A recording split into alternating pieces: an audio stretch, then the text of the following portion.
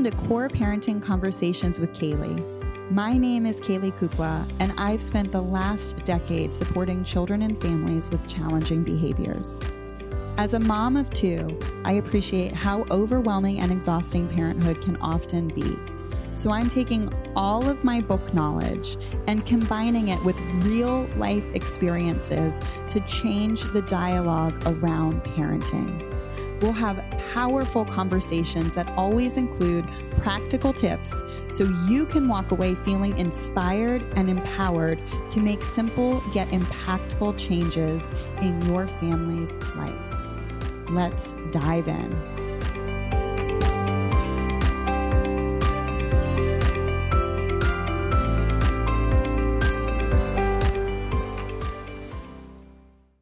Welcome, y'all, to another Core Parenting Conversation with Kaylee. And today I have Dominika from her page, Dog Meets Baby. And I'm just going to say it right now. If you have a dog and you have a baby, a child, or you're expecting, you need to follow her page. It's, in my opinion, basic safety for parents in their households. And so I am so excited to have her on today to offer her wisdom. So welcome, Dominika. I can't wait to jump into this for parents. Hi, thank you so much for having me. I'm Dominika. I'm the founder of Dog Meets Baby, and I've been doing it now for 2.5 years. It's my pandemic baby. I started April 2020, and it's been a great learning experience for me as well now that my account has grown and people share a lot with me. Yeah. I was going to ask you when you started your account, because I think I must have found you that summer, the summer of 2020. So just when you were in the infancy, and I've had the excitement of watching you grow. And I was like, why doesn't this exist? I mean, what you thought of offering people the information, it's just brilliant. Because I think parents have this idea, a lot of us, if we're animal people, dog people, we get dogs before we have kids. And we think that we're just going to bring the baby home and the dog is going to embrace the baby. And and some do. It's not, there are many people who are going to be okay, even if they don't follow any rules, and the dog will be very forgiving. But there are many people who already have dogs with issues, or they are just more aware of what might happen. And I would say these are the followers, people who just want to learn more or have dogs with issues or just like learning about dog behavior. Yeah, I think we've had a lot of side conversations, and I've reached out to you when we were traveling, and I saw some things in public that just my kids were around. It made me really nervous, and different situations like going into homes and seeing children interacting with their dogs, or maybe bringing my own kids around other dogs. And I think that this is just really important general safety, what I consider safety information. And so much of my platform is we've got to take care of safety first. And then we can work on, the connection and that part of the relationship. And then we can help our children develop skills. And so I think, and I see your account and you kind of operate the same way. Like, first things first, we got to keep everybody safe in these interactions. Well, these are what people often forget about is that these are animals with instincts, and many people tend to see dogs as children. Yes, we call ourselves dog mom or dog dad, and before we have kids, it is often our fur child or fur baby, and those are animals that they will act as animals. And when they're scared or they are done tolerating a behavior that they don't like, they will show it with their body. And that's often growling or snarling or snapping or biting. This is a normal dog conversation, which of course is not what we want to see when we have children. But a lot of times what people don't understand is that the dog communicates all the time. And it's almost never out of nowhere. Well, two things you just said that I really want to pull out for people and highlight. Number one is dogs are acting on instincts, right? And animal instincts. Oftentimes, so are our children. Our children are very instinctual. They're very impulsive and they're reading energy into the room. And so when you get two creatures together, a toddler, a young child, a baby, and a dog, you've got two critters with these really beautiful brains that are acting on impulse and instinct and don't have the filters in place that we have.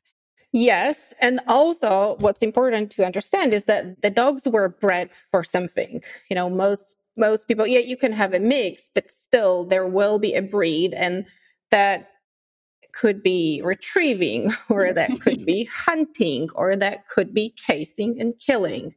That's what they were bred for. And, in certain situations, that instinct, if let's say a fast running child will be running and the dog will be chasing, it can happen that this dog will be triggered into, oh, I'm chasing prey. That it's so interesting you bring up that example. That happened to me. It's one of my earliest memories. We didn't have a dog until I was about 11 or 12 in my house, but we were at a friend's house with a dog and we were swimming in their pool. I've lived in South Florida my whole life, and so that's just what you do. And the dog was out with us. And I was running around the pool, which, okay, safety hazard in and of itself. But I started, I got out on one side, I ran around. Well, the dog started chasing me. And it was a black lab, sweet thing, It scared me because I was maybe 4. So I got afraid. So what did I do? I ran faster on my instinct. Well, the dog then jumped on me. And I remember the pain of smacking my head on the concrete. And in that circumstance, the dog was acting on instinct, and so was I. I was scared. I was trying to get away from the dog, and the dog was doing what it was bred to do, and that was to chase and retrieve. And I probably, looked like something that needed to be gotten, so to speak. Sure. And, we also don't know the dog's previous experiences and the training the dog has had because, or maybe the dog was just what happened that day, right? The dog maybe was totally overstimulated by people swimming. Yes, it's something that so when I have sessions with private clients, and something happened. Let's say the dog bit a child, and we always look at what happened earlier that day. Most bites happen in the afternoon or evening.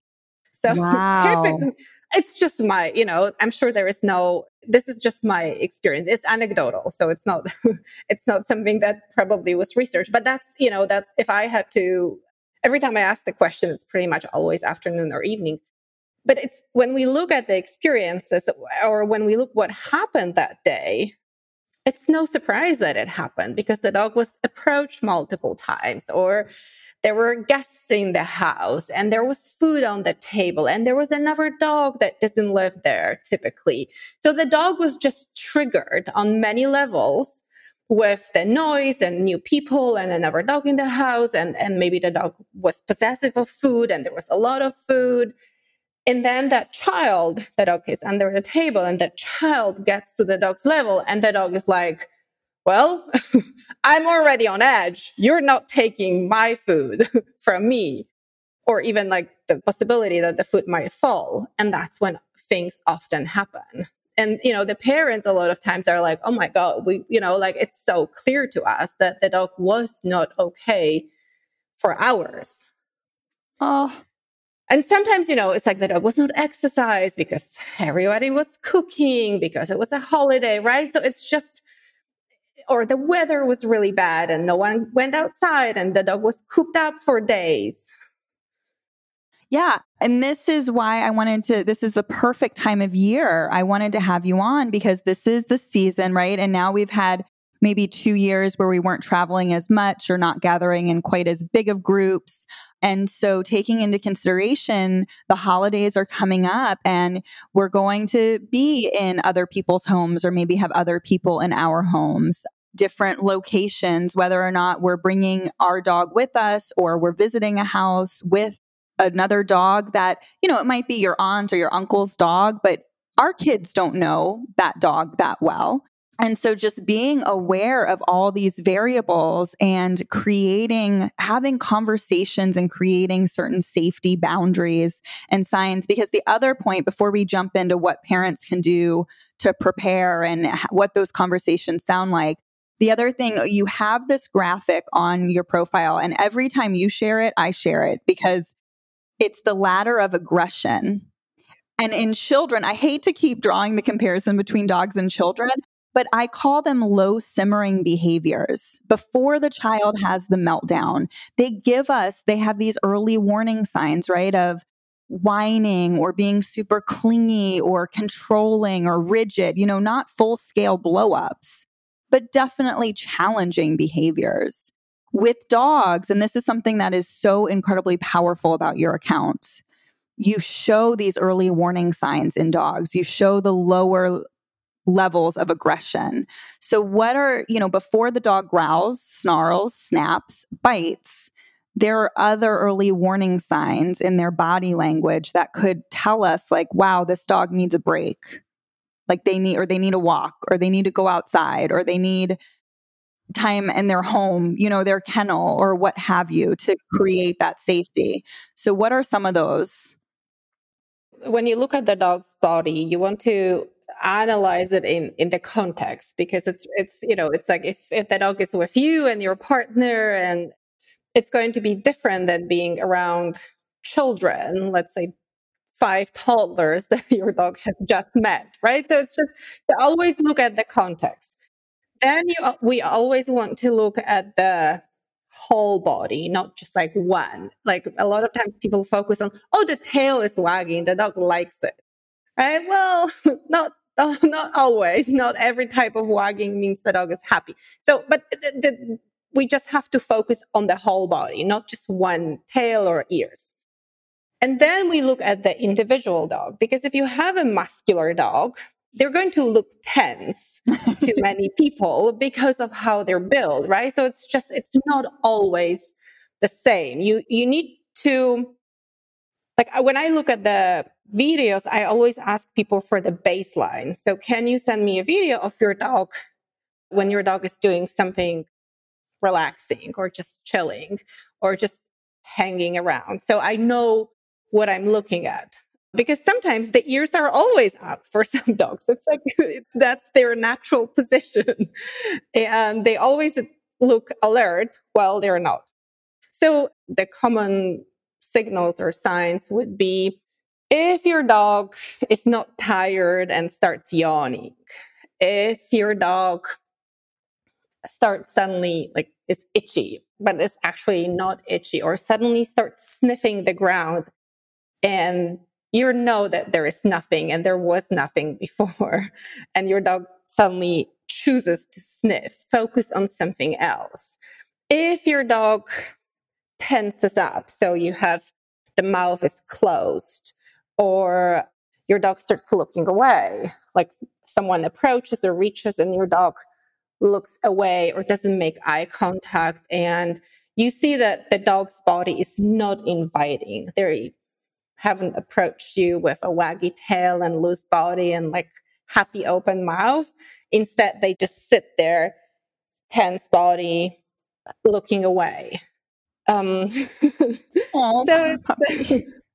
it's easy to, like, once you start noticing it, it will become second nature, and it's very hard to unsee it, but it takes a while to start seeing those signals and really like spotting them. But it's something that you can definitely learn. Well, and what's interesting is as you're talking about this, I'm thinking of attunement. And I teach attuning to our children so much. And this is something I truly didn't know that parents didn't understand how to do with their children until I started working with large number of parents because I just naturally attune. And in fact, I've shared on my account, I over attuned to my first when he was born, right? It was I over responded and would like melt down when he would cry when he was an infant. I just couldn't handle the cries. But it's kind of it sounds like it's the same with dogs. You're reading their energy and their body language, and you're watching for these. I can't, so many times, even my dog, sometimes when the boys get too rowdy in the house, he'll start giving me signals of like, I'm done with this, mom. Like, and I'm like, yeah, me too. I get that. I get that. Yes. And it's not always like, of course your dogs communicate all the time. It's not like my dog is always thrilled with what my kids do, especially when we have play dates. Yes. And it's not always that I have to like be like alert and intervene, but it's good to acknowledge that and know that, okay, like the kids should not be near her. It's not that I necessarily have to remove my dog, but this is not really the time when she wants to hang out with them or in any way interact. And they definitely should not be all over her. Right. If you've tried the Instagram parenting tips and tricks to gain connection and cooperation with your child and it's still not working, or maybe you just want to grow your parenting toolbox or grow your own personal skill set.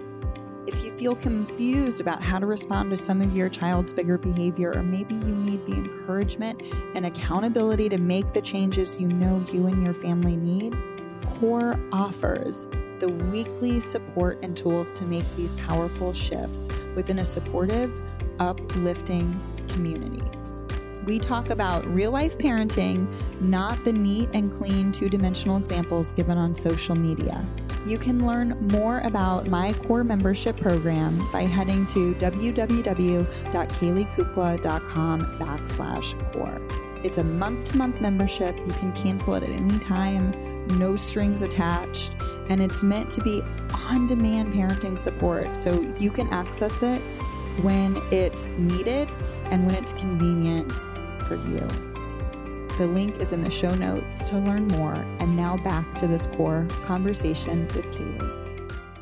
Something that you said you post multiple times in your stories, I say pretty regularly, is the dog won't always move when they're stressed. We assume that the dog will move away if they're uncomfortable. And that, in fact, is not the case. No, no, because a lot of times you're there. So it's almost like they're choosing like less evil.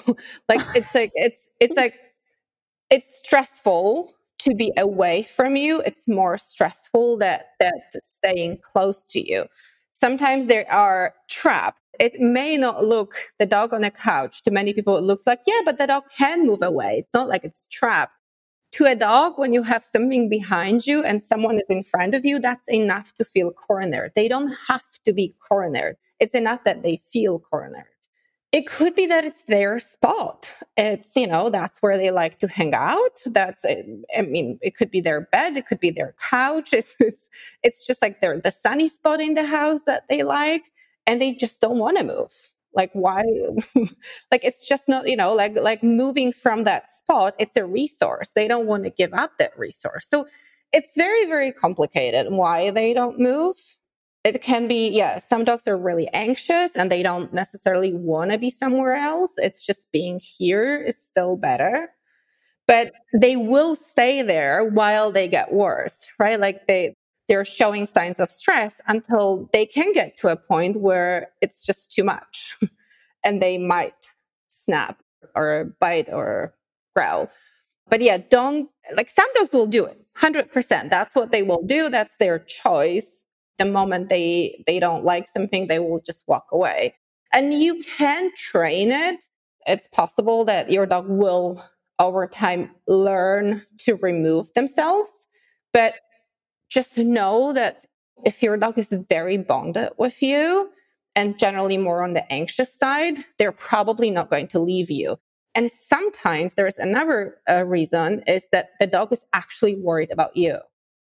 You are their resource, and they're worried that that child, when the way they see the world is like, to simplify it, is like safe, unsafe, neutral. When they see the child as unsafe to you, and you're the resource that's worth protecting, they will stay there because they're worried about you. So that can happen too. I think that's such an important mind shift for parents to have, just an understanding that interaction is that sometimes the dog isn't going to move. And so sometimes we have to either help the dog move or move the child. And it's so funny because I'm picturing my dog. I have like a big mutt hound mix. He's a big mutt. He's adorable. But sometimes when the kids get too rowdy, he'll kind of play with it for a little while. You know, he'll like it. And then when he gets too much, he'll bounce over to the door and he'll just sit there and look at me with these big eyes. I'm like, all right, buddy, time to go out. So he's kind of trained himself. Well, we train, you know, because that's what I would do. He likes being outside. I'd put him outside if the kids were getting noisy. And so now it's kind of his automatic response. But my children are now 5 and 7. You know, he's had a lot of years of practice of this. Well, and you helped him, right? Like you were removing him on a consistent basis. Now think about the parent or a caregiver that doesn't do it. The dog is showing signs of stress and they don't remove the dog. What the dog can learn over time is actually that snapping is super effective to keep me safe. And then they will start snapping more. It's a learned behavior. It can be a learned behavior. Okay, so since I think we've talked about some major points of just understanding dogs in general, whether it's your own dog or whether it's a relative's dog, or maybe you go over to a play date, you know, for a play date and they have a dog. What are some basic conversations, especially if you're traveling and you're going to bring your dog, or staying with relatives that have a dog, that maybe, and I just want people to know that as someone who has kids and a dog, it doesn't necessarily mean my kids know how to act and interact with a different dog in a different environments. I don't take that for granted. So what are some ground rules you set, or some proactive conversations parents can have with relatives to just make sure everybody's safe and the dog kid combo isn't a stressor during the holidays and traveling? Yes. So you always, let's say you have a dog and they have a dog and the dogs have not met, then assuming both dogs have been socialized, they're friendly, I would still introduce them in a neutral space without the children. So you always want to break it down. Not everyone in a tight hallway. Oh gosh, no. Right? Yeah. Right. So it's very important that we have a plan for that meeting. And ideally, you know, the dogs meet in the backyard or in a park, just so it's a neutral territory. If you know that your dog might be protective of something, then it would be important. Okay, can you make sure that anything that your dog might protect is not there? So whether it's toys or any chew toys, or my sister-in-law, she free feeds the dog, meaning that there is food, kibble everywhere in pretty much every room. And well, her dogs are a little bit protective of that food. That's one thing. But also my dog, I have a lab, you know, what she will do, she will just like vacuum the whole place, like, right? We'll do a buffet. And it happened a few times. So, you know, for me, it was just like before we were visiting her, it was like, okay, please make sure that you pick up all the dishes from the floor so your dogs are not protective and we don't have a fight. And I also don't want my dog to get sick. Mm-hmm. Fair. So it's just like, you know, like communication about the, like, I mean, to me, these are safety rules, but it's something that I would check. Then, I mean, if there are small children involved and their dog, especially if it's a big dog or it's an older dog or it's a dog that hasn't been around small children, right? It's good to assume that maybe this dog doesn't like children, right? Like doesn't feel safe around children or comfortable around children. Then I would have a plan for that. And sometimes it's a tricky one because I know that many people don't feel comfortable asking, like, okay, can you install the baby gate? And so what I was doing, and some people will not do it. So what I was doing with my sister-in-law, I was just bringing a playpen. when my kids were like a travel playpen. And that's what we did. We were bringing the playpen, we're setting it up in the space. And that's how I was keeping the kids safe, because realistically, I'm not going to be able to hold my kids the whole time. And of course, they were typically giving us a room, and we're making sure the dogs were not allowed in this room. But if we all wanted to hang out together, and you cannot really count on the family or the friends having a baby gate, then bring your equipment if you can, or order it to their house. And that's what some people do as well. Yeah, I think those physical barriers, just from like a realistic standpoint, and I'm envisioning we actually, a lot of times we'll go to my aunt's house for Thanksgiving, and she has an older black lab who does not like kids. He's kind of grumpy. And you know what? Like, he has every right. He didn't grow up around kids. Yeah. He wasn't socialized with them. It's his territory. He is very territorial of bones, food, like all that stuff. And so when I would go with my two young boys, it was very much those physical boundaries, the playpen, and they have multiple floors. So that was really nice. The dog could be in the basement, which people hung out in the basement. So we weren't like uber isolating the dog all the time. But the kids would be on the middle floor with us, or we would go outside, the dog. So it was this constant kind of just rotating through the rooms, so that when we were actually in the rooms, we could relax. We weren't on edge the whole time trying to field a disaster, because especially when the kids are crawling, I feel like, or just toddling around and walking. That's the very tricky age. And you're not going to, I mean, it. You're not going to explain to your child. No, they don't understand. Right? They don't understand. They're not going like that. That's not something. And we also have the holidays. So there are other people in the house, right? Like that, your aunt's dog was already territorial. So having people and having more food available was probably very triggering to that dog. So it's good to remember that the change in routine, many dogs really like their routines. Some are flexible, some are not. And any change in the routine can also make the dog more anxious or on edge. And that's when they're more likely to have a reaction. So holidays, if you talk to ER doctors, that's when they definitely see an uptick in bite cases to young children. And a lot of times it's just that, like, I mean, you know it as a parent as well. There is a lot going on, and the cooking and the noise, especially if you have several young children running everywhere.